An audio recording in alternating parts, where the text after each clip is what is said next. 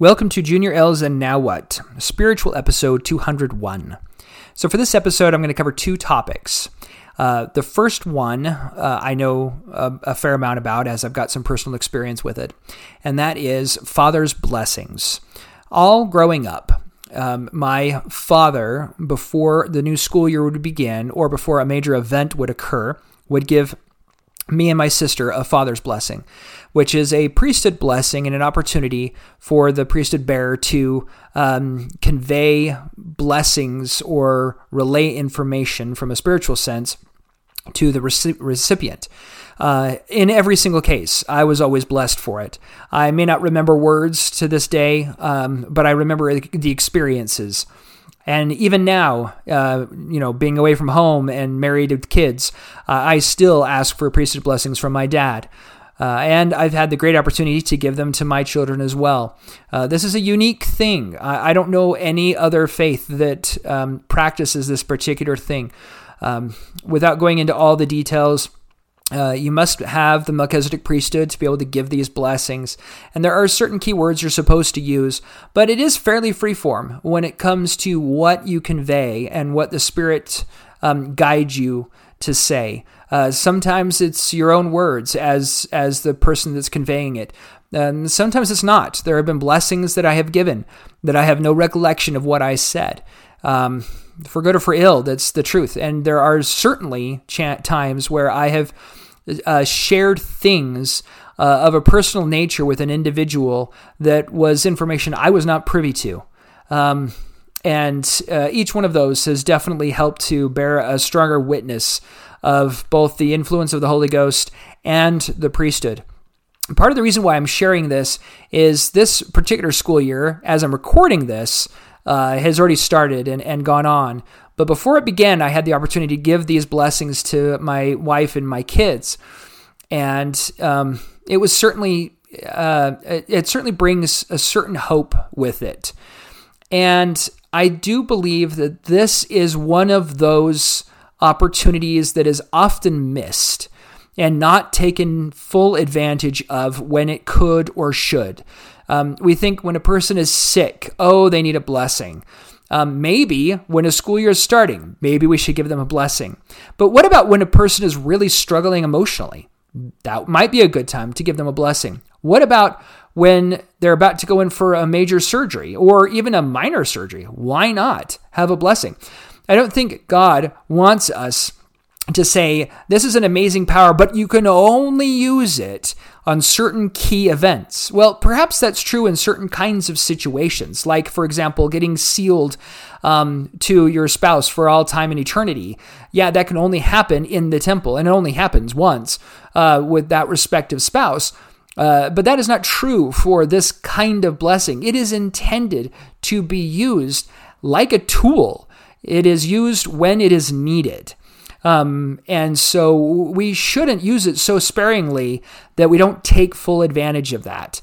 I would encourage people to ask for them more often, not for every day, because that's an excess, but for when the need arises, take advantage of it. Now, on to a different topic, totally unrelated to the priesthood blessings, but this was one of those things where I found a historical event tied very closely to faith and enduring to the end. So I was watching the TV show Mystery of the Abandoned. And I've mentioned the show quite a few times. I still watch it. I still enjoy it. There's some great information in it. Now, I don't always write down perfectly all the notes, so I hope I'm not conveying false information here, but the principle from a spiritual sense still stands. So back in World War I, when the German U-boat was a big deal, and hopefully, again, I'm historically accurate in sharing this information, one of the very first places to be attacked was a place in Scotland, I believe. And so after this attack, they strived diligently to make their, it was a harbor of sorts, and I believe it was a place where ships, British ships were brought to either be fixed or to be resupplied. But anyway, the first attack was there. So they tried hard to build better defenses. And they got to the point where they defended themselves extremely well through the rest of World War I. And then when World War II broke out, same kind of thing. And they strived to be fully defended. Well, when World War II came to an end, and the Germans, the Nazis had surrendered, and people were celebrating around the world. This particular spot, which had been so well protected for so long, other than the very beginning, they had laxed. The people or person that was supposed to be on watch either wasn't as attentive or whatever the case may be, and a German submarine came in and wreaked havoc. And this was after they were supposed to have declared a ceasefire. Now, the German captain claimed that they hadn't received word that the ceasefire had taken place and they weren't supposed to attack, regardless of the reason. The thing that I wanted to take from this was the idea that we will face situations that sometimes we are not prepared for, and we're going to get hurt. We're going to stumble. And if we're a person who follows God's teachings, and we follow the commandments, and we're listening to the Holy Ghost, then, life is not going to be perfect. We're going to struggle. And that's the way it's supposed to be. But when we face a situation that we should defend ourselves against, after we have faced it, we should build those defenses. But then, as it says in the scriptures, after we're baptized, is that the end of the journey? No. We have to basically follow the phrase, endure to the end. We can't let our guard down, which it sounds tiring, and honestly it is. But in truth, when we let our guard down is the very moment that the adversary is going to invade into our lives again, and it's going to wreak havoc. And yeah, that's why we have the atonement. That's why we repent. But it would be even better if we didn't succumb and we didn't fall. Build those defenses and then hang on to them until the bitter end. That's what I wanted to convey.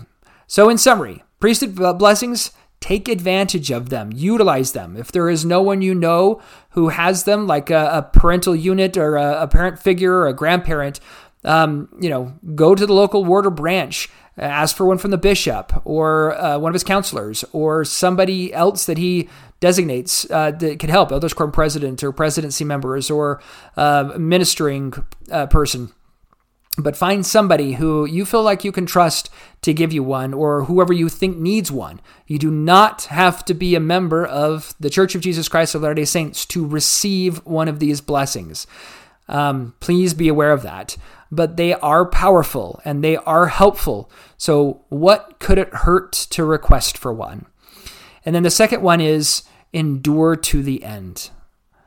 And in the immortal words of my youngest son, Superman, smile, be happy, and remember that you're worth it. Thanks for listening and have a wonderful day.